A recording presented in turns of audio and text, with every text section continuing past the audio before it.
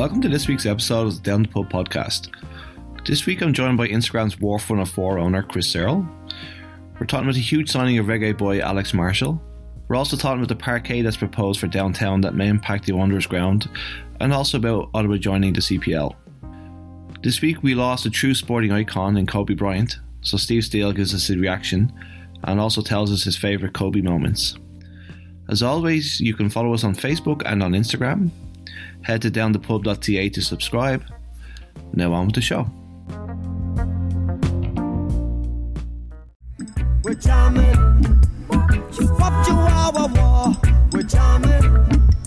See, I wanna jam it with you. We're jamming. And jam them out, you're jamming too. Janos a matter of pride. The truth again is high. To keep you satisfied. True love I know exists is the love I can't resist. So jam by my side. We're jamming. Welcome to this week's episode of the Down the Pub podcast. I'm joined by Chris Searle. Chris runs the Wharf104 Instagram account. So Chris has his finger on the pulse, so his account is a great resource for breaking news in not just football, but any sport in general. Thanks for joining us this week, Chris. Cheers, brother. Thank you, Anthony. Thanks for having me, my man. No worries, buddy. Great to have you back on. So we were going to talk a bit about Manchester United, but a lot's going to happen today in the world of the CPL. So goodness, yes. Yeah. So I think we could maybe just talk about that instead and just put the United stuff, just talk a little bit about it towards the end. So before we kind of jump into that, I do know you're a big basketball fan. So yeah, obviously we had very sad news this week with the loss of Kobe and his daughter and the rest of those poor people on the helicopter. I just want to get your thoughts on the tragic news. Yeah, man. Coaching girls basketball the last couple of years, it gave me kind of a different perspective on who these guys were. Kobe was an idol to my generation, to the generation before me, even to the generation after me. But coaching girls basketball, you feel really, really empty at the lost potential of his daughter, Gianna. When we did an introduction last year before the season started, you typically ask the players, who's your favorite team? Who's your favorite player?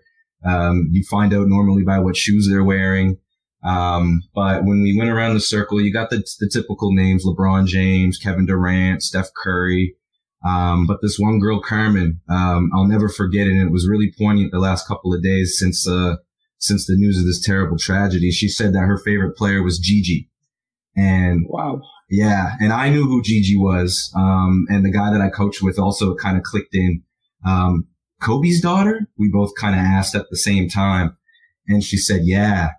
And, we spent the next 10, 15 minutes actually, popping up little videos on YouTube or little articles on Yahoo or wherever we could find articles on her at the time. And, it was really, really cool seeing the eyes of some of these girls open like, oh, wow, that's Kobe's daughter, not Kobe's son, because you're so used to hearing about the sons of these athletes and the up and coming, the next generation of NBA stars. But that was the part that really hit me hard.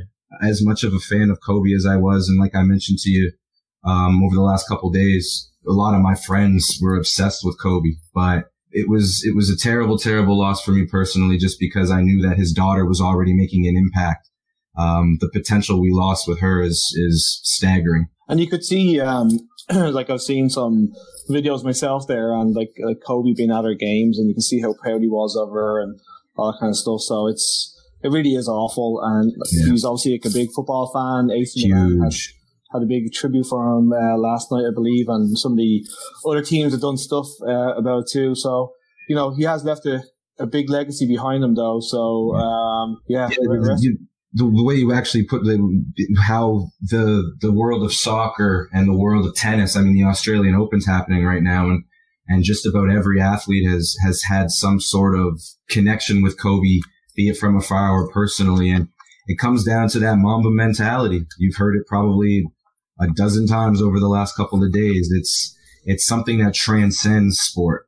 It gets into the entertainment business. And like a buddy of mine said, Kobe's work ethic, was something that he used to take to work every day. So when he went to work on yesterday, he said he felt a little empty because those were kind of the lessons and the inspirations that Kobe gave everybody beyond basketball. So like you said, the country of Italy, they recognized it as, I think, 3 days of national mourning or something like that. That just goes to show you, like, he reaches far and wide. Like his impact in China was massive too. I know we're trying to talk about just the football impact that he had as well, but just to see how he touched the Ronaldos, the Messis, Neymar, it would go the other way around. He used to always acknowledge the sport of soccer as being his first real competitive, I guess the best word to use was theater. Growing up in Italy, the only basketball he saw was probably through his father. Soccer was probably the first sport that drove that Mamba mentality. Yeah, very sad, man. Yeah, he'll be deeply missed. So, just moving on to the couple of different pieces of news today. It's as I said, it's been a kind of a crazy day. So, I thought I'd start with some really good news. So, the Wanderers announced Jamaican international Alex Marshall as a new signing today. So you're a man with your finger on the pulse. So what do you know about him, and what will he bring to the team? Well, a couple weeks actually, it was probably a good solid month and change ago now, somebody on Reddit broke the news that it had something to do with an talent agency that did a draft. I know you say I have my finger on the pulse, but even with this signing, there's little bits and pieces that are kind of a mystery, but we heard about him a couple of years ago originally. My brother actually pointed him out. There were a couple of videos on YouTube with this little Jamaican kid. He tried out for, I want to say either the New England Rebs or the Philadelphia Union. I don't have the info in front of me, but I think it was the Union. Yeah. Yep. And there was a bit of a buzz already about this little Jamaican kid. And I, the football manager, we come from that generation of the video games. We would look up his stats and, the pace was there. Determination was there, work rate was there. So we were like, okay, this guy's all right. This guy's cool. Didn't really hear much about it until December. And somebody on Reddit had posted that the rumor had leaked. I think it was a news release down in Jamaica, full of inaccuracies. But the funny thing is that they ended up being accurate, talking about how the league would have 8 teams. And that's a whole totally different discussion for today. But maybe I need to start talking to some people down in Jamaica. Well, I need to know a lot. the kicker is that some of the articles in Europe as well that had inaccuracies that we were making fun of over the last couple of weeks and months, it was almost like they had the inside information. Everything has kind of fallen into place, strangely enough, with some of these signings and like I said, the Ottawa situation, but. In terms of Marshall, it was just seeing the reputation that he already had. I think the clubs like Liverpool, West Ham, I think your lads even were interested in him. Villa, he had a lineup of teams, it seemed like, ready for his services. So whatever went wrong couldn't have gone wrong because he had 10 caps with Jamaica. And like I said, the highlight clips alone, we live in the YouTube generation. It leaves a lot for us to be excited about. So I'm stoked about this signing. It brings a little bit of pedigree. We had some pretty solid signings last year with solid careers. Not saying that they were, world class or out of this world, but guys that have been around the block and guys that have played in some highly reputable tournaments and leagues. But this kid seems like the first true crossover signing, if you know what I mean. I think it's also a good sign that kids are looking to the league to, like, I know it sounds terrible, but I mean, eventually he's going to want to get picked up by a bigger team, probably in Europe, but it's a good way for him to showcase his talents, and it's a good sign for the league that kids want to use the league as a stepping stone like that. Yeah. People look at the negative aspect of that, and I mean, it was kind of a shock, I think, for a fan base like Halifax and even some of the fan bases coast to coast in the CPL, not having the security or the knowledge of what's happening with the future when it comes to player contracts, who's going to be back, who's leaving. This signing, and I think a couple of the other signings as well, you're seeing the multi-year contract mentioned in the press releases. So I think that it shows that we are now into the football business. It's not just us trying to grab a couple of bucks. And like you said, the stepping stone aspect, people look at the negative part, but that's a huge positive. Rigi, for example, I mean, I know he probably has his eyes on bigger things, but he looks at our league and our city as that place for him to kind of rejuvenate his career. And that's going to have long-term effects because some of these guys might get comfortable in the situations they're in and want to actually make a career in Canada. So there's long-term benefits to short-term gains for sure, man. Well, that's the thing. Like, I mean, it generates like money, and that's what you need to have in this business is money to get the top players and stuff like that. So, like, letting these guys use as a stepping stone, you're going to get to see some amazing talent on their way up, which is always great. Plus, it brings money in to be able to sign players down the road. So, 100%. I mean, people. Like, I get the negative impact of it. You don't want to see these players kind of leave the league, but at the same time, though, it's only come into its second season. So, yeah, exactly. You know, there was an article that was just written after Borges' transfer to the Belgian club, OHL, and the title of the article was as blunt as could be. The league MVP was sold, and that's a good thing. And I think as the league grows, that education, I think, is going to be more understanding. We come from a hockey country where you get drafted, or you get traded, or you become a free agent. The whole concept of owning a player, selling a player, almost having a player as property, to use a terrible term, but you know, there's no other way to put it. It's going to grow, and I think it's already starting to become the norm. You're seeing what happened with is it Didic, I think is how you say his last name, from Edmonton. He's gone to Vancouver. It's a free transfer. Edmonton fans are up in arms. This is the best center back in the league. Why aren't we getting anything for him? Well, we only signed him to a 1-year deal. So I think that these moves are going to start to educate the fans that don't understand, like you and I, how soccer works, how football works. It's a business, and to grow, you have to sell your players. You have to develop them, of course, but you have to find a profit avenue. And we're not the only profit avenue. If you only depend on the fans every year to make money, or to build your team, you're not going to have a very good team. Oh, definitely. And like in response there, like to what you're saying about the guy moving from Edmonton to Vancouver, like for him, if he had got injured last year, he could have been on the scrap heap. So you can't really like be up in arms about somebody moving off in a free transfer when, you know, the club were taking gambles and some worked, some didn't. We saw how many players leave the Wanderers over this over. Geez, all but 7. So yeah, doing the math in my head, 17 or 18. Yeah, and these guys are scrambling to like pick up contracts elsewhere. So as I said, you can't blame them for wanting to like move to a bigger organization and stuff like that because it's their career. Like at the end of the day, we don't own them. Like they're human beings that need to make money and have security for their futures. Exactly, and that's why I hated to use the term property because these guys are human, and you know we signed Marshall to a multi-year contract, so that's obviously 2+ years. If he wants to leave next year, you hope that the fans understand. It's no different than if we find another job that pays more or we have a raise within our company.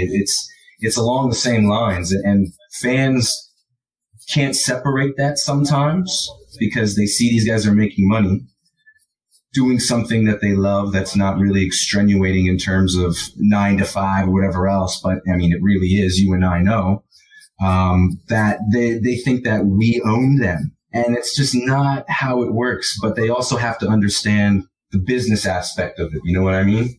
Oh, big time. And it's like the MLS has been around since the 90s and 96, I think. Yeah. Yeah. And you still have players like Alphonso Davies, one of their best players in the league, moving to Bayern Munich. Yep. It's just the nature of the beast is that unfortunately the bigger leagues are in Europe or in South America or China, wherever. Like, and it's where money is. Even look at Telfer. He just moved to Cyprus.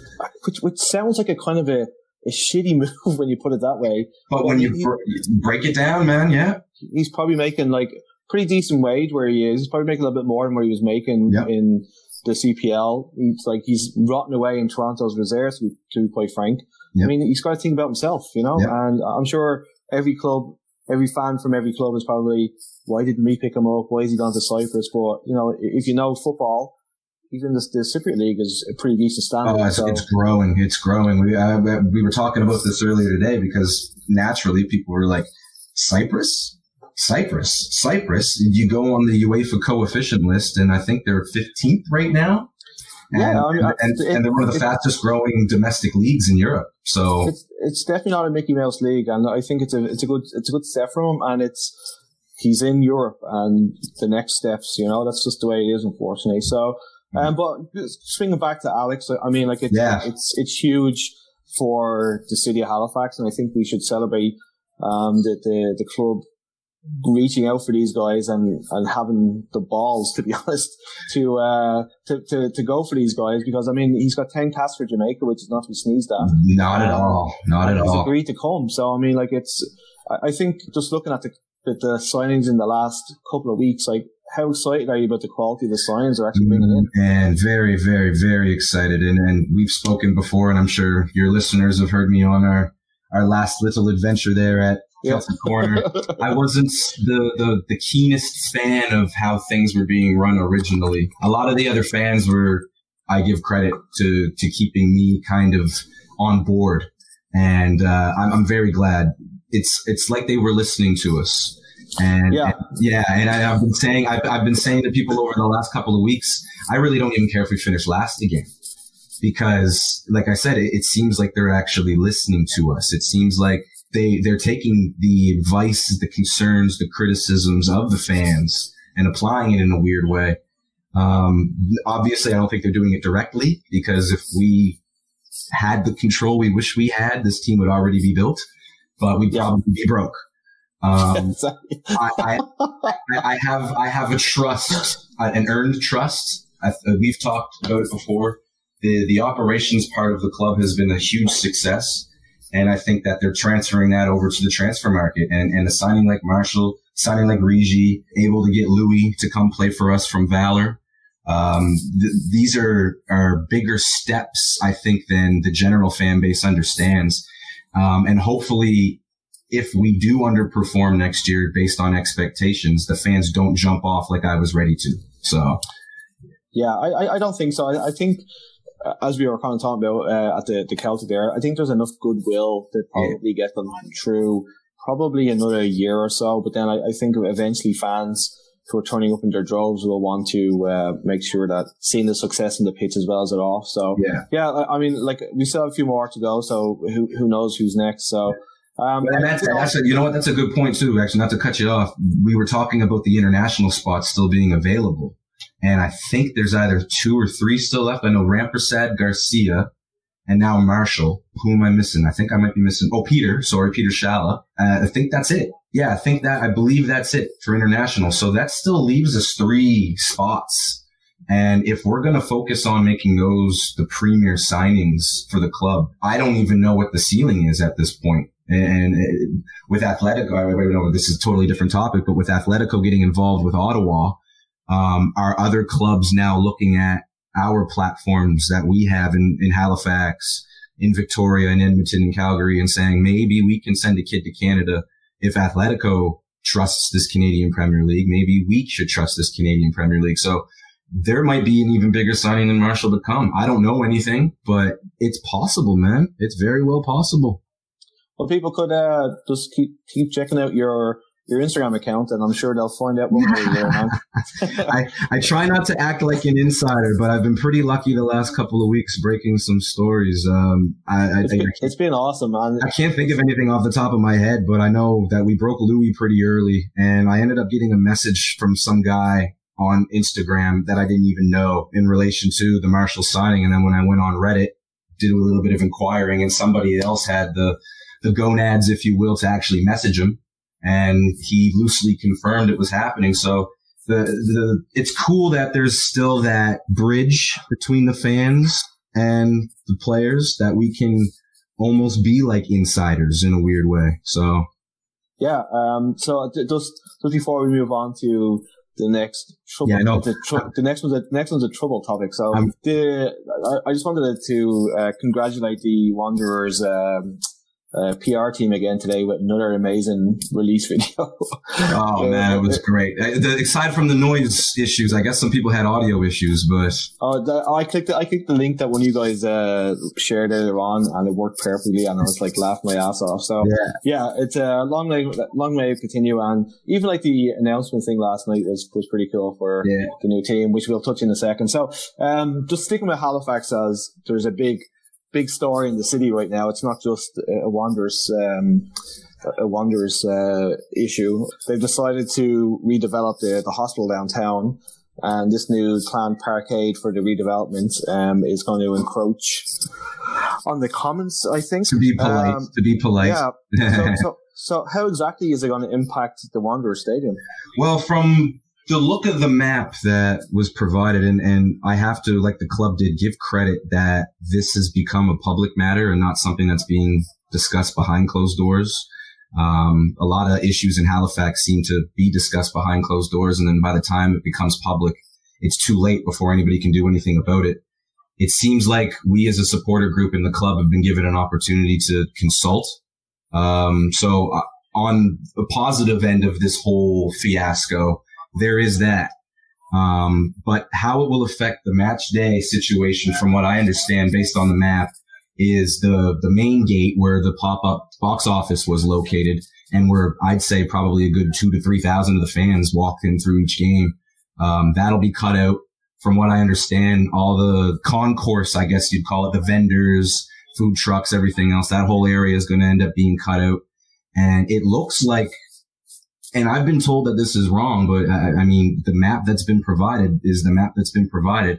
It looks like it kind of impedes on section 101, 102, some of the pitch side, facilities and stuff that they have down there. So it looks like it's something that we could possibly manage to find a contingency. It's kind of disappointing because these are some of the amenities and issues that this city has been asking for, begging for a decade longer. And because this is a private property manor, you know that this is a situation where the property value went through the roof and somebody saw the opportunity to sell. So it's disappointing because on the surface, it looks like it's disregarding what we have, but it's definitely going to be impactful on the match day experience. So I must say, it is down to Councillor Wayne Mason, who published the details for the public to know. And as I said, it's not just impacting the Wanderers; it's the Bengals as well. Is that the Bengals? The Lancers, and that's the sad part about it. Yeah, that's the saddest part about it, because we as a club, Derek and the ownership and everybody involved, found a way to kind of find a good middle ground with them. Break down to training and practices. Like, the guys very rarely practiced on the Wanderers grounds. That was one of the contingencies that they came to an agreement with, just to keep the environment safe and healthy for the horses. They've been there since the 30s or longer. So we found a nice common respect with them. So hopefully it works the other way around too. Yeah. And I mean, it's just seems like such an underhanded way to do this, and I had to take a counsellor to go and do this off his own back, and big thanks to him. But do you think, I know that the Wanderers have released a statement today saying that they're going to be in consultation and stuff like that, but do you think a campaign might start itself between the fans? And like, it's not perfect the way the Wanderers Stadium is set up right now, but to take away some of the land down there from it, I think for the way they want to build the club is going to really impact them as a business, to be honest. Yeah. Well, and the plans for expansion, I mean, whether the Wanderers grounds was going to end up being a perfect and permanent facility or not, the expansion was there. And from what I understand, this is the premier stunter of any of that potential. So a huge draw for that area was the Wanderers. We talked to a couple of the people that worked at the museum, and they said it was every match day. People would walk in with their jerseys on before a match, even after a match sometimes, depending on when it was done. They said that they had one of their, I think it was the highest revenue stream in the last decade, statistically. Wow. Yes. And I hope that somebody from the museum speaks up in the next couple of days, because when I was told that, I was shocked, because I was like, yeah, this is a private property manor. This isn't a public property manor. This is a private property manor. You hope that we care as much about this as we do when we go out to cheer on the boys, because this is part of what supporting a club is all about. It's having your voice heard when it isn't heard. It sounds kind of cruel in a way and anti-productive, because we are a city that's dealing with severe healthcare infrastructure issues, shortages. This is something that our city needs, but there's been so many plans over the years that just avoid this. So I think that if fans kind of get that education, and I mean, I'm going to be very vocal about it over the next couple of weeks, and hopefully other fans are too, that this is, like you said, kind of backhanded under the table, really, really weird way of trying to impede on something that was a massive, massive success, that fans will understand that we're not speaking against the health industry by speaking against this parkade, because it's two different entities. And definitely. And I don't think the general public understands that it's two separate entities. And I think step number one is getting a lot of the supporters of the club to understand that if you speak out against this, you're not speaking out against healthcare in our province. And number two, you can actually still support the idea of having a parkade there because it's needed, and it may benefit us as supporters too, in a weird way, if it's an open parkade. I doubt it's going to be, but it could be. If we show support for the idea, we may also find a way to get that middle ground a lot smoother than we thought. It sounds crazy, but we do have a voice. 6,000 fans a game. You know, that's a lot of bodies to stand outside of a building too, and make our voices heard, that you're harming the future of something that this city clearly showed and proved that it really wanted, needed, and loved. And to put the guise of taking away from healthcare behind it is something I'd want to get ahead of, for sure. So people have heard it here first. The campaign to rearrange the parkade. I'm sure the slogan will change, because that's more or less. But you know, I feel bad for the museum workers, because over the years we've heard so many stories about how that place is hanging on by a thread, and how us, a sports/entertainment product, kind of ran off into their business, into their industry. And it was beautiful to see, as far as I'm concerned, how different businesses and different backgrounds are benefiting off of each other.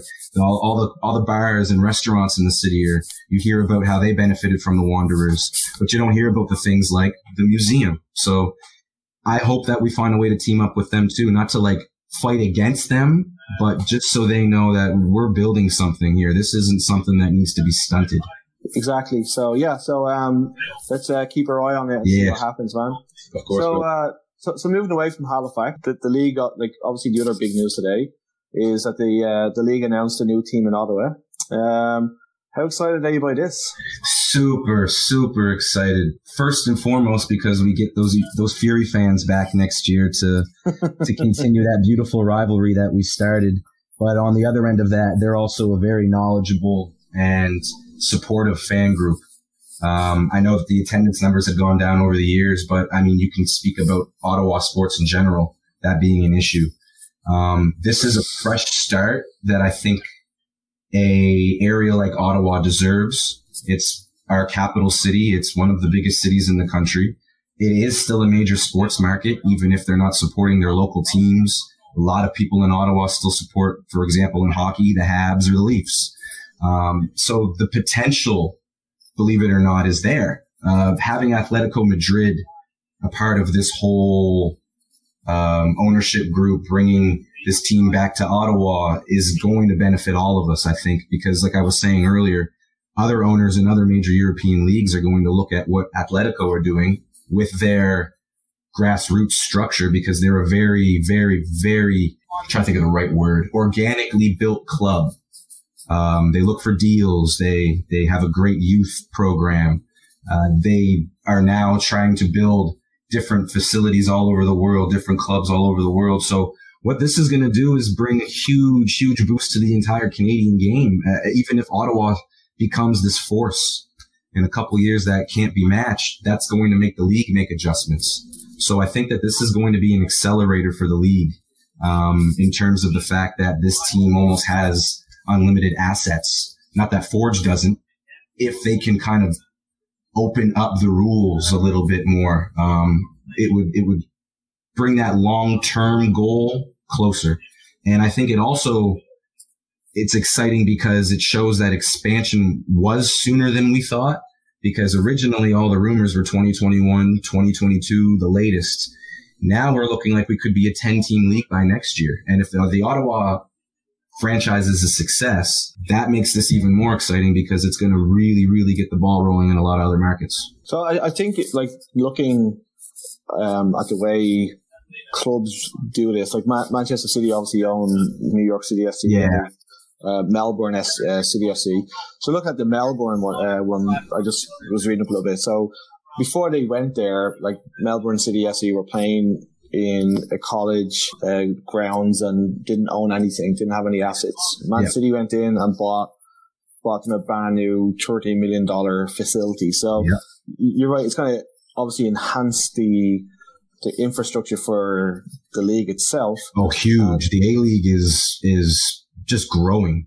I mean, when you look at where it was 10, 15 years ago, I mean, I really only started about 10, 15 years ago, but it was a joke. And to see what's kind of happening here, I mean, what could potentially happen here, happen there, gives you hope in a way.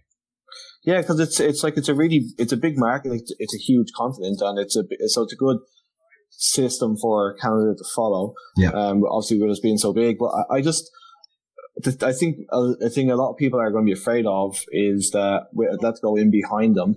It's going to give them an unfair advantage in player recruitment. Do you think that's going to pan out? I think yes and no. I mean, you just brought up New York City as an example. I don't think they've won an MLS Cup. The infrastructure of the club is still growing. I mean, I think they still play at Yankee Stadium. I could be wrong. Yeah, they do, yeah. Yeah. So like, these are still projects in a way. I mean, they had Lampard play for them. They had Pirlo play for them. They brought in the prestige, the players. They put the arses in the seats, but there's still coaching. There's still culture. There's still things that you have to develop as a club that you can't just buy. I know like City did it with Man City literally, but I mean, we were talking about today, you could hear those Manchester United away fans all game. You know, you still don't have a genuine culture, and you're the best team in England, arguably. I mean, Liverpool is, but so I'm not fearful as much as like I said before, I'm actually kind of excited. If they come here, find a way to build and develop their team kind of under the table in a weird way. Like you said, that they could loan 7 internationals from Atletico's youth program, and they might end up being 7 of the best players in the league. That's not slighting the Canadian Premier League, but that's the infrastructure and the coaching that Atletico offers. So if they learn from not the mistakes of what City's done with New York City, because it's been a great success, but see where they need to grow organically and not where they need to spend. It'll be a big success, and it's going to force the other owners and the other leagues to step up their game, because the owners in this league aren't broke. And that's a myth I think that a lot of people want to crutch the league on, because we have a salary cap and our players are barely making more than an engineer and all this other stuff. But the reality is we have 7, now 8 pretty wealthy, supportive owners, aside from Valor. But it's going to be something that the other owners in the league might get upset. Hey, we got to find a way to bend the rules so we get an advantage because these guys have an unfair advantage, but it's not an unfair advantage. It's football. And I'm excited and I'm in low key, weirdly hope that they're an instant success. But at the same time, I want them to do it the right way, not just player after player after player after player. I'm not worried. In fact, I hope it happens. I honestly think as well, though, I mean, like, there's a reason why they've decided to come to Canada. Exactly. I really think it's off the back of the success of the men's team in the last couple of years. Like, there's been so many young players coming through the system that they're starting to realize that there's potential here in Canada for a lot of young players. So I think they might take players from their own youth system and bring them over here, but I think they're also going to look to develop players here to bring to Europe. That's just it, yeah. Which I think is going to be a huge thing for the city too. And I guess it all comes down to as well, like, I mean, like, although Atletico are behind it, you wonder the guy who, he owns the Red Blacks or something like that, like what he's actually putting into it too. So, I mean, it's definitely I think it's a huge coup for the league that's already been even mentioned with a league that's a year old. So that's just it. Like when you really break it down, this league is a year old and already one of the, some people will say 5-10 best clubs in the world sees that potential. And it's not from a marketing standpoint, because as great as the league was last year, it didn't blow the tires off of the whip. You know what I mean? It was some of the clubs still had attendance issues and are projected to still have some issues next year. But with the World Cup coming in 2026, you've got a whole generation of kids now that are inspired. Like I was saying to somebody earlier, could you imagine being like an 8-9-year-old kid in Ottawa right now? Oh, it's like just a kid who's just starting off playing the game, and then suddenly the team that Joe Felix plays for is bought your local team. And I mean, these kids love Griezmann. Where did Griezmann start? Atletico Madrid. Where did Aguero start? Atletico Madrid. Like, you know what I mean? They have this reputation of building a club organically, of recruiting players at a young age, bringing them to their club, getting them ingrained in the culture, and then when they move to other clubs, they're a success because it's a program that doesn't require you win, but over the years they've found success, and Dortmund is the same way. There's no pressure to succeed, and eventually you've got a generation of 5, 6, 7 kids that are all absolutely remarkable. They're all coming up through your youth system the same way. They might be looking at Canada, and like you said, Jonathan David, Alphonso Davies, maybe they got their eye on 3 or 4 kids already. And this is the way for them to push and accelerate what they already know too. I know that sounds far-fetched, but they see something that I think even we don't see. And that's remarkable for the league already. Yeah, big time. So, obviously, I just saw a tweet there that they're going to call it Atletico Ottawa. Yeah. I'm not mad at that because it's a branding thing, right? Like I know, but it sounds like I'm glad they didn't bring the Fury name back because I feel like that's tarnished. Yeah. And I think a lot of the fans who were fans of the Fury said that they probably wouldn't go back if it was the same name again. But which is why they wanted to consult, I think, is they wanted to avoid that whole thing. I think it's kind of lazy though. The Atletico, yeah, because it's got nothing to do with Ottawa or Canada. It's just I just think it's such a lazy advertising tool. But I guess it'll probably work. Yeah, because their jerseys are probably going to be the red and white stripes too, right? So, I would imagine they're probably going to go with that and then go with the black as their other one. Some of the fans don't seem happy about that though. Even though they're going to hold the name brand, they don't want the kits to kind of mimic what they have, but you can't. Let's go and bought the fucking thing. They can do what they want. Honestly, right? Honestly, it would have been nice though, because by them making the name public already, it means that they didn't consult with the fans. And I know that fans don't have to have their name or their voice or their opinion on every subject matter, but I think that it would have been a really good way for the new ownership group to connect with the old fans, that even if they named the club Atletico Ottawa or whatever they're going to call it, the fans still were able to put their 2 cents in, because the crest is now what I'm really, really curious to see, because you just brought up Melbourne with City, and Manchester City or New York City, football club. Like their logos are very similar. You know what I mean? The light blue with I hope that they show a little bit of creativity in, if they keep the colors, they at least make the logo pop differently. Like the Red Bull clubs, they're all the bloody same. Oh yeah, it's like, I mean, especially like if you look at like the Red Bull in the States and the Salzburg one, it's literally the same jersey. The same. So, and I mean, even the team that they have in Brazil, like the club colors are completely different, but the kit's the same. It's like you got to be a little tiny bit creative, because as a fan of a club, you don't want to feel like you're just a product or a project for some big owner and you're just like this kind of side toy. You kind of want to feel like there's hands and minds involved in the development and the build of your club. And I think that's one of the things why a lot of the Red Bulls fans never really went over to the NYCFC thing, because they felt it was a little too gimmicky. Yeah, but I can see that. Yeah. So if tomorrow they turn around and said that we're going to be called Red Bull Halifax and they're going to throw a load of money at us, you'll be down there in March and saying you don't want that Red Bull. See, that's the thing. It's the you can hate on it when you're not involved, but when you end up being the beneficiary of it, you don't know what's going to happen, right?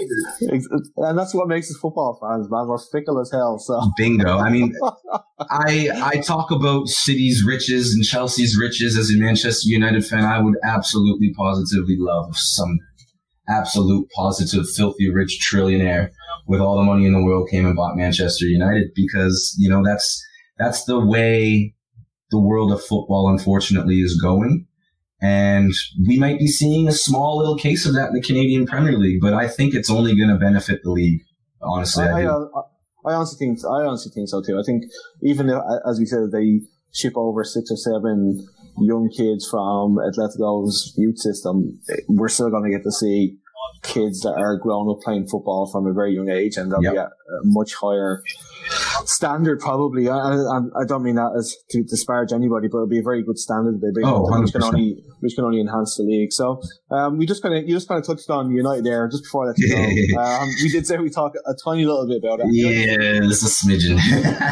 so the only reason I wanted to talk a little bit about it, like just to finish off, was obviously this morning there was news there of Woodward's house being attacked by people. So obviously we condemn that because it's ridiculous. 100%. So why is there so much, like, they've gone out and spent a lot of money. Like, I mean, like, Pogba cost a lot of money, Lukaku cost a lot of money. Yeah. Why is there so much anger towards him and the Glazers? I don't know where I could begin, but I will begin.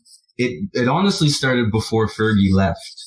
You could tell that he had a little less control over the recruitment of players, a little less control over the day-to-day operations, a little less control over the social media aspect of the club. Fergie was just a manager. He was just the head coach, but he wasn't just that. He was the lifeblood of the club. He was the culture of the club, and everybody kind of followed it. So as Fergie was retiring, the first half dozen years of the Glazers' reign, or longer actually, I guess.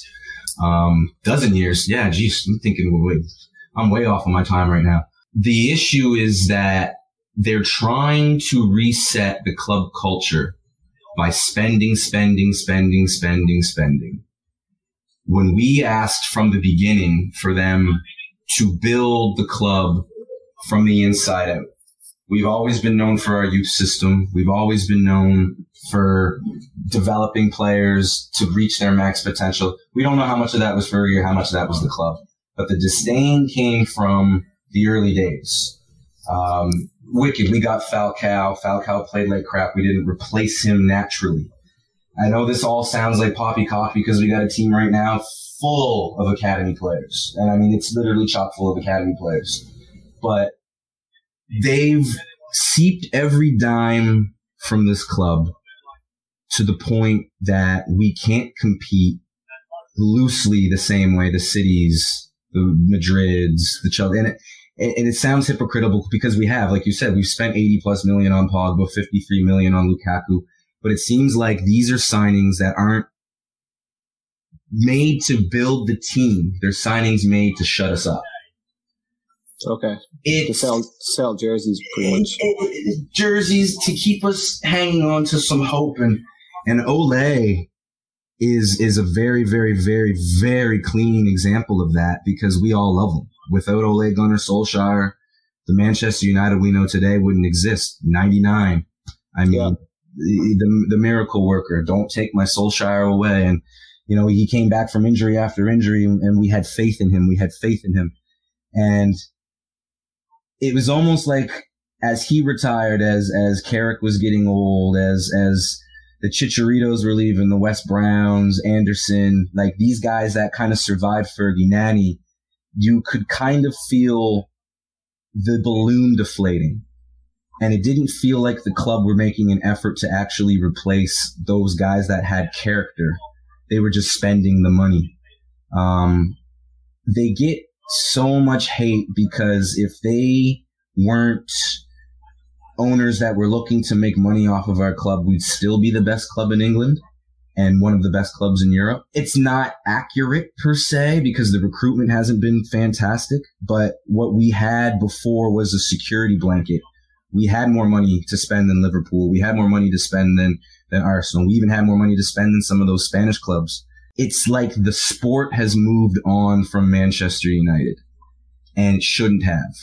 And I think that's where that deep, deep negativity, that deep, deep anger comes from, because Woodward puts his face on everything and he's the easy target. Not that I condone it. In fact, I 110% condemn it, like you said. I'm not even a big fan of the chance Ed Woodward's going to die.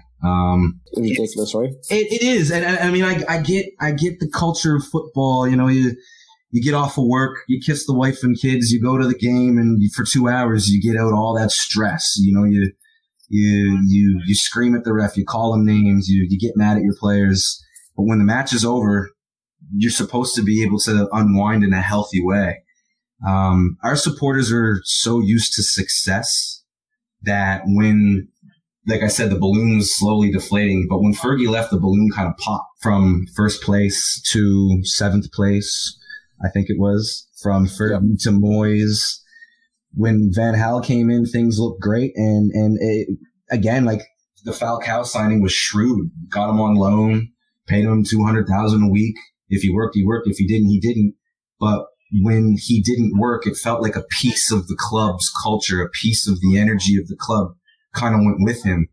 So every signing that you mentioned, Pogba, you mentioned Lukaku, they don't feel like signings that are really going to breathe true life back into the club. The problem is do those people exist? And as a supporter, I've kind of relegated myself to the fact that I might live the rest of my life like a lot of people have grown up watching Liverpool. This might take 20, 30 years because replacing somebody like Sir Alex Ferguson, I think, is definitely the void. And I think a lot of our fans' frustration comes from that. I think as well, United fans are looking at what's happened to AC Milan, and they've been kind of rotting away like 7th, 8th, 9th in the Italian league.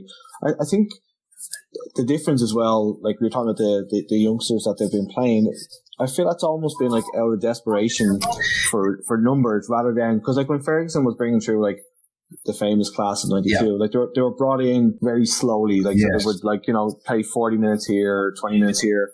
Where if you look at now, I mean, like there's the kids that they have, like they're almost like Dan James, for instance. Like I mean, like they brought him in, but like there's so much pressure on that young man's shoulders, like because like he's been a bright spark this season, and Scott McTominay and like guys like that. It's like these guys aren't at the stage in their career when they're supposed to be game winners. They're supposed to be able to sit in and fulfill their potential, and I think it's unfair on them with the way that they're being kind of thrust into the line like this, and they're getting booed by their own fans. Yeah, it's gifted a curse. Yeah, and I mean, like, I think as well, the Glazers and all that kind of stuff. So if you look at, like, I mean, like this week they're talking about Newcastle being bought by Saudi billionaires, and the way that Man City were bought, and the way that Chelsea were bought. The Glazers did it totally differently. The Glazers came in, immediately put the club into huge debt. Yeah. Which is not the way that the other clubs are doing. And so Man City, for instance, like, I mean, they can turn to this guy tomorrow and he can pump another $100 million into the club. The Glazers aren't going to do that because they've literally used it as a way to take money out themselves. And I can see why there's a lot of frustration and a lot of anger. But, you know, that's football, you know? Exactly. And to show up at the man's house. Yeah, it's to me, it's not, and we started this conversation with Kobe, and just, I mean, this is totally two different fields, but the same people I saw condoning the fans, and there are a few United supporters who were condoning the fans, were also weeping over the loss of this man and his child. And other people in this plane crash. And I'm thinking to myself, well, what if one of those fireworks or flares caught that house on fire and they were home? Would you be celebrating the death of this man? Yeah. That makes it look disgusting. Yeah, it's definitely like out of line. And like, you know, those guys, hopefully the police catch them and they're banned from ever going. That's what they said. Banned for life was the thing. So. It's absolutely ridiculous. So we've hit over quite a few topics here tonight, man. I really appreciate you taking time out on a cold Wednesday night to just talk football. I'm sure we'll get to talk again. I really appreciate you taking your time out, man, and thanks again. Like I always say, Anthony, keep up the good work, brother. Thank you for having me. I appreciate you for giving us fans the platform, my man. Cheers, buddy. I'll talk to you soon, okay? Sounds good. Cheers. Thanks, man. Bye-bye. I ran up and down every court after every loose ball for you. You asked for my hustle. I gave you my heart. Because it came with so much more.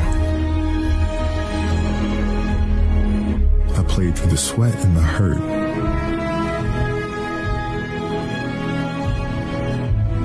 Not because Challenge called me, but because you called me. I did everything for you. Because that's what you do when someone makes you feel as alive as you've made me feel. You gave a 6-year-old boy his Laker dream, and I'll always love you for it. Can't love you obsessively for much longer. This season is all I have left to give. My heart can take the pounding. My mind can handle the grind. But my body knows it's time to say goodbye. And that's okay. I'm ready to let you go. I'm joined by Steve Steele, our North American super pundit this week. How's it going, Steve? I'm good. Apparently, I'm the same animal but a different beast. But continue. What's going on? Yeah, well, you see, I like to have different superlatives for you each week, to make you feel appreciated on my show. So I've been off for a few weeks, so it's good. What's up? Yeah, well, I thought I'd give you a break because just to build up some rants, So, so obviously, last weekend we lost a true basketball icon in Kobe Bryant. First of all, I just wanted to get your reaction to the tragic news, Steve, if that's okay. Do you want me to tell you exactly how I found out and when I found out? Yeah. I found out, I don't know, I found out pretty quickly. So I was at the sneaker store I work at on the weekends where we sell basketball shoes. Courtside sneakers? Courtside sneakers on Quinpool, 6247 Quinpool Road, yeah. So okay. I was talking about Kobe with about 7 or 8 Chinese kids, because in China basketball's huge and they come here and they love basketball and they love Kobe.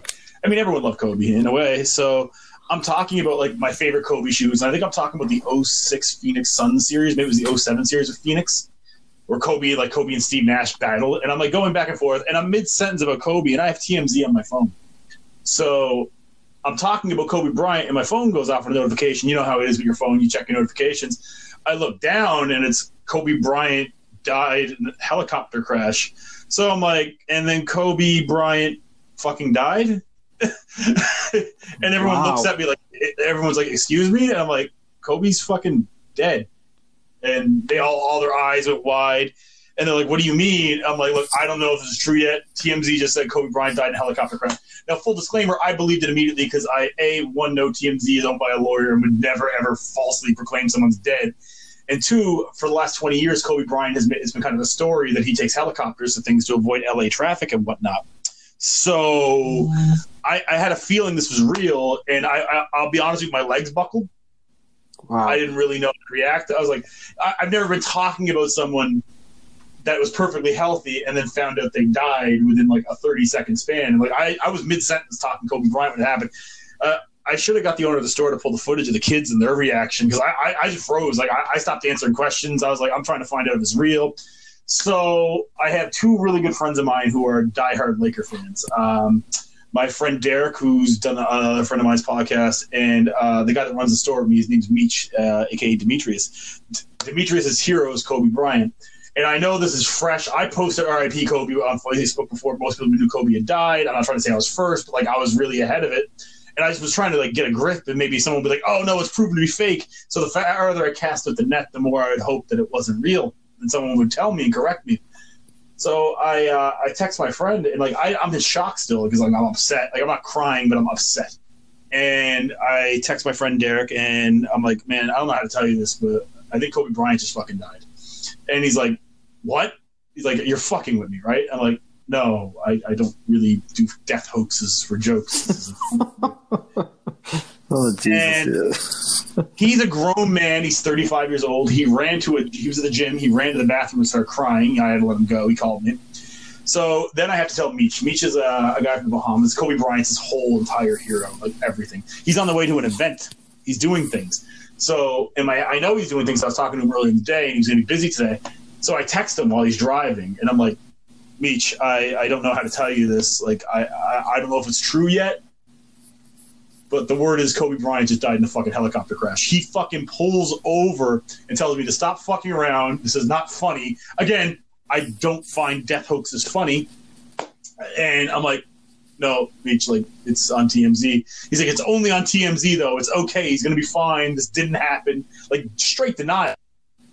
So from there, it became like a really sad thing, and everyone's kind of sad. And I went on YouTube, and I started watching, like, Dear Basketball, which is like Kobe Bryant's poem going into his life in the NBA. Have you ever watched the short film, though? For all those listeners out there, if you haven't seen Dear Basketball, the Kobe Bryant Oscar-winning short, please do, because if it doesn't move you to tears by itself, it's amazing. But now knowing what with everything else, it's just a moment. I must have watched it like 5-6 times, and like honestly, I don't know how I feel about it yet. Like I'm not going to sit here and pretend that I was Kobe Bryant's biggest fan and that I was a diehard lover of him when he played basketball. But I think the moment he retired, my appreciation and respect, similar to the thing I shared a few weeks ago with Tim Duncan, my appreciation and respect for the man went through the roof after he retired, and just watching him speak. And I just gobbled up any bit of Kobe Bryant I possibly could that was available to me, any form of media. And I grew to appreciate his game more, and like kind of fell in love with the man more than the player, because I hated the Lakers. So obviously I was going to hate Kobe Bryant. Obviously I respected him, but I always hated him because I just hated the Lakers. But like, you never want to see a 41-year-old man die, right? Like it's just, and then you find out his daughter's on the helicopter, and then you're hoping against hope that his whole family and the whole Bryant family didn't get wiped out by this fucking helicopter. It's bad enough we lost basketball John Lennon, but like we can't lose his whole family too, right? Like when John Lennon got shot, would it? How much more of a tragedy would it have been if like his kids and his wife were shot? You know what I mean? Like if Yoko Ono, maybe people don't like Yoko Ono, but you know what I'm getting at, right? Like, yeah, I do, yeah. Like, people ask him, why are you so upset? It's just a basketball player. I'm like, is it okay to say that to someone like a rock and roll fan when a Beatle dies or when fucking Elvis died or whatever? No, you wouldn't dare say that. But because it's this athlete or whatever, they feel like, it's only a sport. I'm like, motherfucker, it's only a guitar riff. You know what I mean? Like some of us appreciate different forms of art. So I got really pissed off with that. And I really didn't like people bringing up the sexual assault charge, because it's just really people that don't know anything about the situation. Google Kobe Bryant, and all of a sudden there's a sexual assault thing, and then like, oh, he's a fucking rapist, and he's a piece of shit, and he deserved to die. I've gotten a lot of that too. Like, I feel like just give it a few weeks before you start like dragging the man. Like even Princess Di, before the British tabloids started dragging her, gave it a few weeks before they started doing it. I just, this Kobe thing has been a lot to handle. It's been kind of a weird roller coaster of emotion about it. Whereas obviously we lost someone really important. A bunch of children died in this accident. Families that were beyond Kobe were deeply affected. It's greatly affected the world of basketball and basketball fans everywhere, because we know we all love Kobe. And it's just like, I don't know. It's like a Beatle died. You know what I mean? It's like, for NBA fans, it's like one of the Beatles died. It's like Lennon or Harrison going. It definitely was one of those feelings when I saw it appear on my phone on Sunday, that you were kind of just like, it's one of those shitty hoaxes go around on Facebook and all that kind of stuff. That's I was the exact same. Like, I don't know that much about basketball, but I am aware of Kobe because he's a huge football fan. So like there's lots of pictures of him at Tottenham games, and he was a huge AC Milan fan and all this kind of stuff. So there's a big connection between him and football. So there's a lot of grief in the football world too. But I was hoping beyond hope that it was a hoax.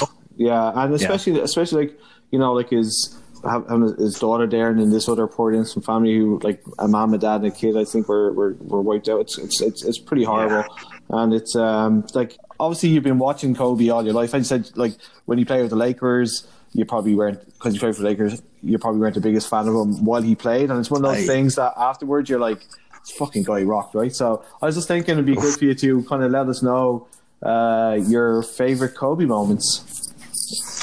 I mean, my favorite Kobe moments, some of them are on the court, some of them aren't. I made a reference to one in the intro, if you don't understand, when I said, like, I'm the same animal, but I'm a different beast. One of my favorite things about Kobe was a commercial he did with Kanye West a few years ago, where Kanye's up on the stage ranting, and Kobe asks him a question like, yeah, you're the same animal. We're the same animal, but are you a different beast? And Kanye's like, Kobe, I don't know what that means. That's a really funny moment. But I don't know, man.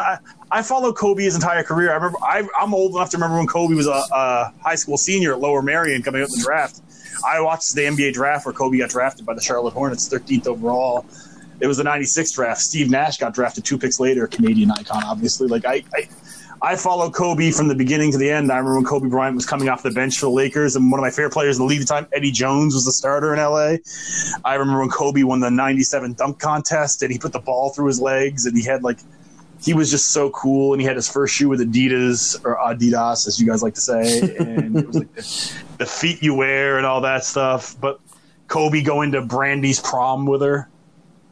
Like, you know what I mean? Like, yeah. Brandy, like the pop star back in the day. Like, Kobe's been in the pop culture lexicon for so long that I could spend this for hours. But my favorite on-court Kobe memories, some of them are like, well, one of my favorite Kobe moments when I was younger was in the I want to say 98 or 97. It was either 97 or 98. One of the 2 years the Jazz went to the Utah Jazz went to the NBA Finals and faced the Bulls. Kobe had a chance to tie the game, and he airballed 3 consecutive threes in a row against Utah. And it felt like it really, like, you could see that, like, it was a hard thing for him to take, but it, like, kind of rewired who he was and sent him back to the drawing board. The story is after the game, he went to a gym and put up like 8,000 3-pointers because Kobe's famous for his like Mamba mentality and his win at all costs and invest, do the work, do your time, and try as hard as you can, and eventually you'll be great. Kobe was a big friar to that logic, and I think that's what like the first story that I remember hearing. Like he missed the 2 threes and he went to the gym and he just worked and worked. He wasn't like he's not like, oh, well, it's the off season now, I'm gonna go get on a cruise, I'm gonna go and hang out with some groupies in Waikiki or something. Like Kobe was in the gym every day perfecting his game the moment he hit failure for the first time in his life. My other favorite Kobe thing is that he was apparently undefeated in one-on-one. Nobody ever beat Kobe Bryant one-on-one dating back to high school, where he would show up at Philadelphia 76ers practices as a high school junior and senior and challenge players on the Sixers to games of one-on-one and still beat them. Wow. This continued all the way through his career, where challenging Kobe to one-on-one was like a death sentence, and I fucking love that about Kobe Bryant, because I love psychopathic competitors, like sociopaths just focus on winning. I like Michael Jordan's my favorite athlete of all time, who Kobe obviously takes a lot of DNA from, but I just love that story. I love the competitor that is Kobe Bryant, and like winning at all costs, and he will take your soul from you in like any kind of contest. I feel like Kobe was just great for that. But in game moments, I'll tell you one that won't make my list because I did watch the game, but it'll probably be on a lot of people as you talk to that are basketball fans, is Kobe's 81-point game. Because unfortunately his 81-point game happened against the Raptors when the Raptors were particularly awful. And that one hurt my soul. I didn't enjoy watching someone score against the Raptors. But it was a cool moment. I can say I watched it. Kobe's years with Shaq were fun, but I think Kobe's years right after Shaq left, where he was forced to carry a ton of load and just shoot so much and score so much and carrying particularly putrid Laker teams to playoffs. They weren't winning anything, but he would at least get them there. I think that was a lot of fun. I remember watching Kobe score 69 3/4 against the Mavericks one time. I think that was a few weeks before the 81. Yeah, Kobe was a different animal, man. Another great Kobe moment is it's a famous clip of him. Matt Barnes is inbounding a ball. Now it looks like he's faking the ball out in his face. He's really not. There's actually about 3-4 inches in between it. He's not throwing it in his face, but the camera angle makes it look like but Kobe's like the psychopath that he isn't flinching when the ball's coming right at his face over and over again. That's a great moment. God. Whenever you get to hear, another great Kobe moment is whenever you get to hear him talk about his daughters. He's a father of 4 daughters, and like how proud he was to be. Because usually men like, I want a son to carry on my legacy and stuff, but like the fact that Kobe was like kind of cool about it in the sense that like he was very proud to be a girl dad and like have 4 girls, I thought was really cool. There's a lot of things I love about Kobe Bryant. The way Kobe took Michael Jordan's game and evolved it. Kobe's dedication to winning and like playing defense and scoring, things I really enjoy about basketball players. The way he reinvented himself and went from number 8 to number 24, and like it like symbolized like a change in his game. Just there's so many things. He was a really articulate, artistic, introverted guy. He wasn't like a loud, bombastic person. He was just kind of like this very observational, very smart. Like, I'm not saying there aren't other intelligent athletes, but Kobe had a level to him that like I don't think most did. Like Kobe learned 5 languages. Kobe would learn other people's. He grew up in Italy, so he would learn teammates. Like if he learned French to talk trash to Tony Parker, he learned like Serbian. I think he learned a Serbian language to communicate with teammate Sasha Vucevic. He learned Spanish to talk to teammate Pau Gasol. He learned just recently. He hit the news for learning the language that Luka Doncic speaks, so he could trash talk to him on the sideline. Like Luka Doncic came to inbound the ball at Staples Center, and Kobe's sitting right there, and he hears someone speaking Slovenian to him, and he turns around, and it's Kobe fucking beating Bryant. Like these are just really little things about Kobe that if you know anything about Kobe, you know. But like, they're just really cool stories of like what kind of guy he was and how he was just so much more than basketball. And I think that's what the most important thing is that after Kobe retired from basketball, not only did he love basketball, but he was able to move past it and start doing other things. He started a film company which produced that Dear Basketball short, which makes me cry. He was doing things that other people great at things noticed that maybe not like were mainstream, and I think that's really cool. And the fact that like 3 days before he died, he said something very controversial where he said there was a lot of, because he's a dad of 4 daughters and he saw his daughter going to the WNBA, Kobe stood up and said, like, there's women in the WNBA, they could probably play in the NBA right now. There's so much talent there. Like a woman like Diana Taurasi. And he jumped off a cliff a little bit. I don't know if I necessarily agree with that.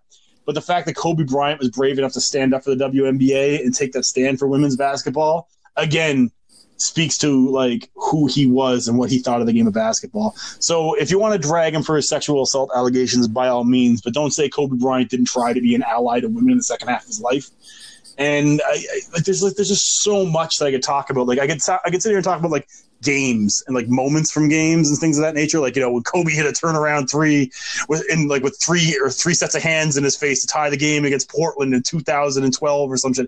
Or like when he tore his Achilles in 2013 and he knew it and he walked back out on the floor with a torn Achilles and hit both free throws, knowing his season was over and like it was going to be a long road to recovery. Because when you tear your Achilles at, 7 years ago, he's 41. So when you tear your Achilles at 34, it's probably not going to be the best thing for your body, but he wills it out like a champion and he walks. You can watch the clip. He walks from the bench to the opposing side of the court foul line and shoots 2 free throws on a torn Achilles tendon and like hits him both.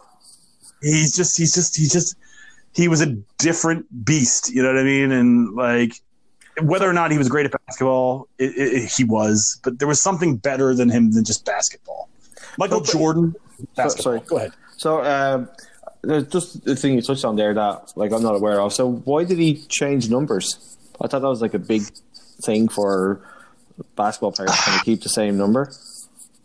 I mean, it would be, and he never really gave a definitive answer that I know of, but my guess is he switched from 8 to 24. He went to 24 to give the nudge that, like, 24 is one better than 23. And we all know who's a famous basketball player that wore number 23. Now, again, he probably just he went to 24, I think, in 07, I think it was, or 08. I don't remember the exact year he did it. I apologize. You can look that up. But he was number 8 for so long, and then like he had the sexual assault allegation. He got branded a terrible teammate and all these things. I think he just went under. I think the number change to 24 coincides with his whole Black Mamba branding, and I think that's where it does. Like he became like the lone wolf that strikes without provocation. That was the concept of him. Like again, I told you stories about him being a maniac. So the fact that he adapted a personality called the Black Mamba and Mamba mentality, it tells you a whole lot about Kobe Bryant, the competitor, right? And I'm pretty sure that number 24. Yeah, but you mentioned Kobe Bryant was big in the football and the show of Tottenham games. I think Kobe Bryant was a big fan of athletes in general. I think competitive athletes that performed at an elite level, I think Kobe just had a real appreciation for those people because he knew what it took mentally and physically to compete at that level. And I think that's where he became plus he grew up in Italy, so he probably loved football too, right? Like, let's be honest. Yeah, he's a big AC Milan fan, so they had a big tribute for him the other night. But it wasn't just in Italy. Like, I mean, like every top footballer you can think of came out and just showed the amount of respect for the man. Like, I mean, at the Real Madrid training on Monday, somebody wore his number 10 jersey from the USA game, and it's not very often you see such an outpouring for somebody. So it goes to show you touched an awful lot of people's lives, and it's not just basketball fans, as you said. I think it's gone over like so many different sports and many different industries, and it's a huge loss, I think, for everybody, because you see, I saw videos of how he was going to every game with his daughter, and apparently was a pretty decent basketball player in her own right. So I mean, you really want to fill the tear ducts. You can watch clips. Her name is Gianna. You can watch clips of Gianna duplicating her dad's like go-to drop step and turnaround jumper moves and stuff like that, and putting her jersey in her mouth just like he used to do, and like his little subtle nuances to his game are slowly starting to show up in this 13-year-old daughter's game. And I don't know, man. Like, beyond basketball, just as a human being for a moment, it's tragic enough that we lost like a beloved figure in the basketball community, and there's never going to be any kind of replacement or substitute for Kobe Bryant. But like, at the end of the day, like, there's a woman out there who lost her daughter and lost her husband, and there's other people out there too. Like, the story strikes so much deeper. Like, there's so much stuff that came out of it.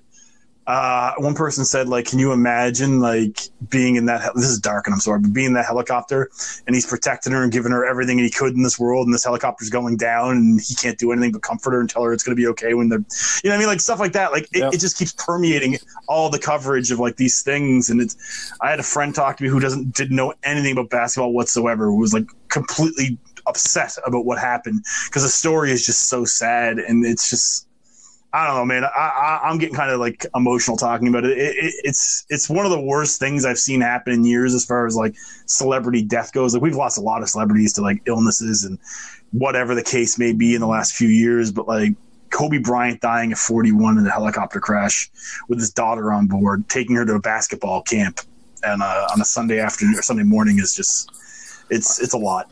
No, I was going to say, as a diehard basketball fan, a lifelong basketball fan, and someone that literally grew up watching Kobe Bryant from the age of 12 to he retired when I was 32, I want to say.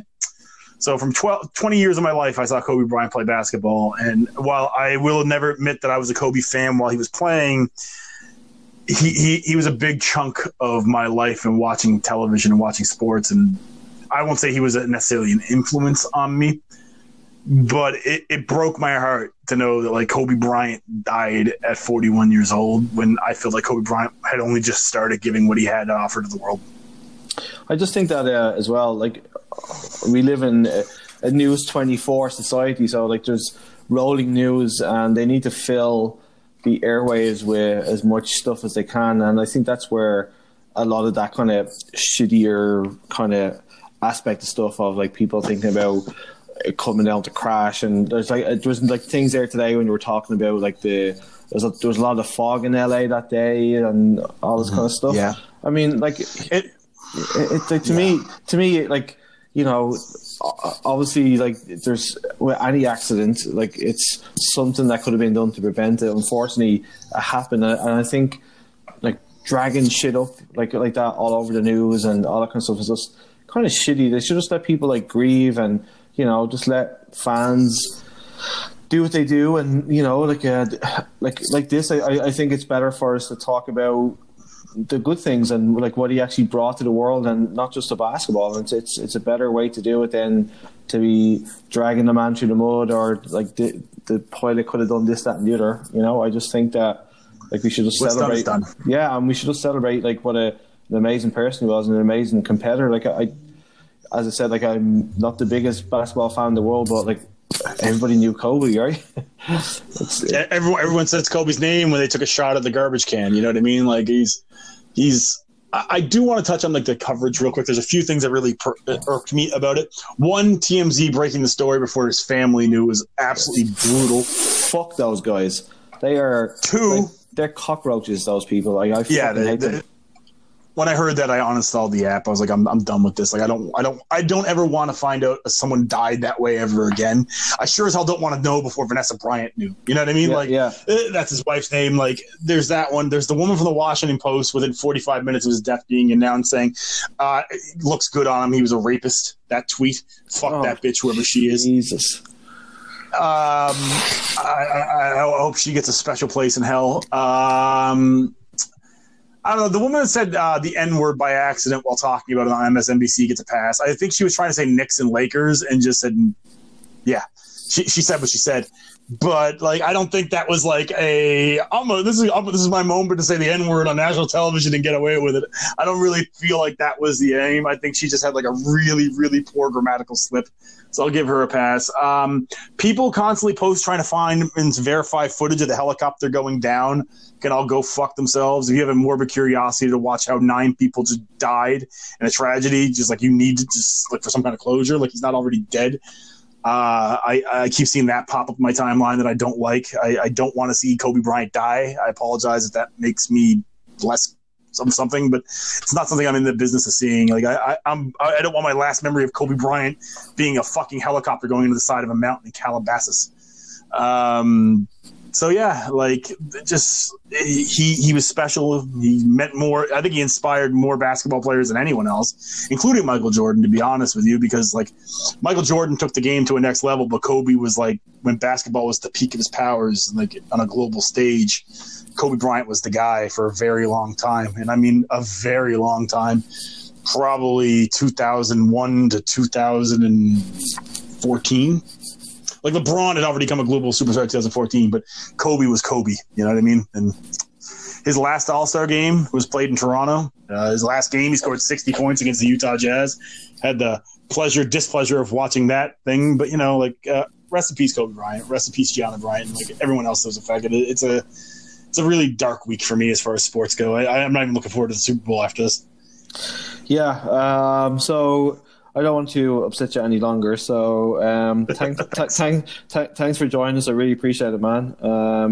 Thanks for having me. Yeah, no worries, buddy. Hopefully next week we'll talk. Maybe have just a wee chat about the Super Bowl and maybe something a little bit more lighthearted. But in the meantime, as you said, like rest in peace to everybody involved, and I really appreciate you taking the time out, bud.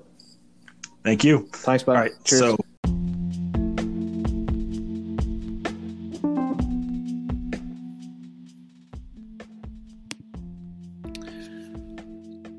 You've been listening to the Down the Pub podcast.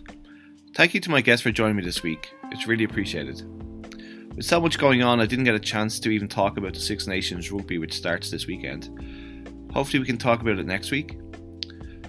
Also, check out our friends at the Armchair Commentary and the American Gaffers podcast for some really top-notch content. I want to thank everyone who listens to the podcast too.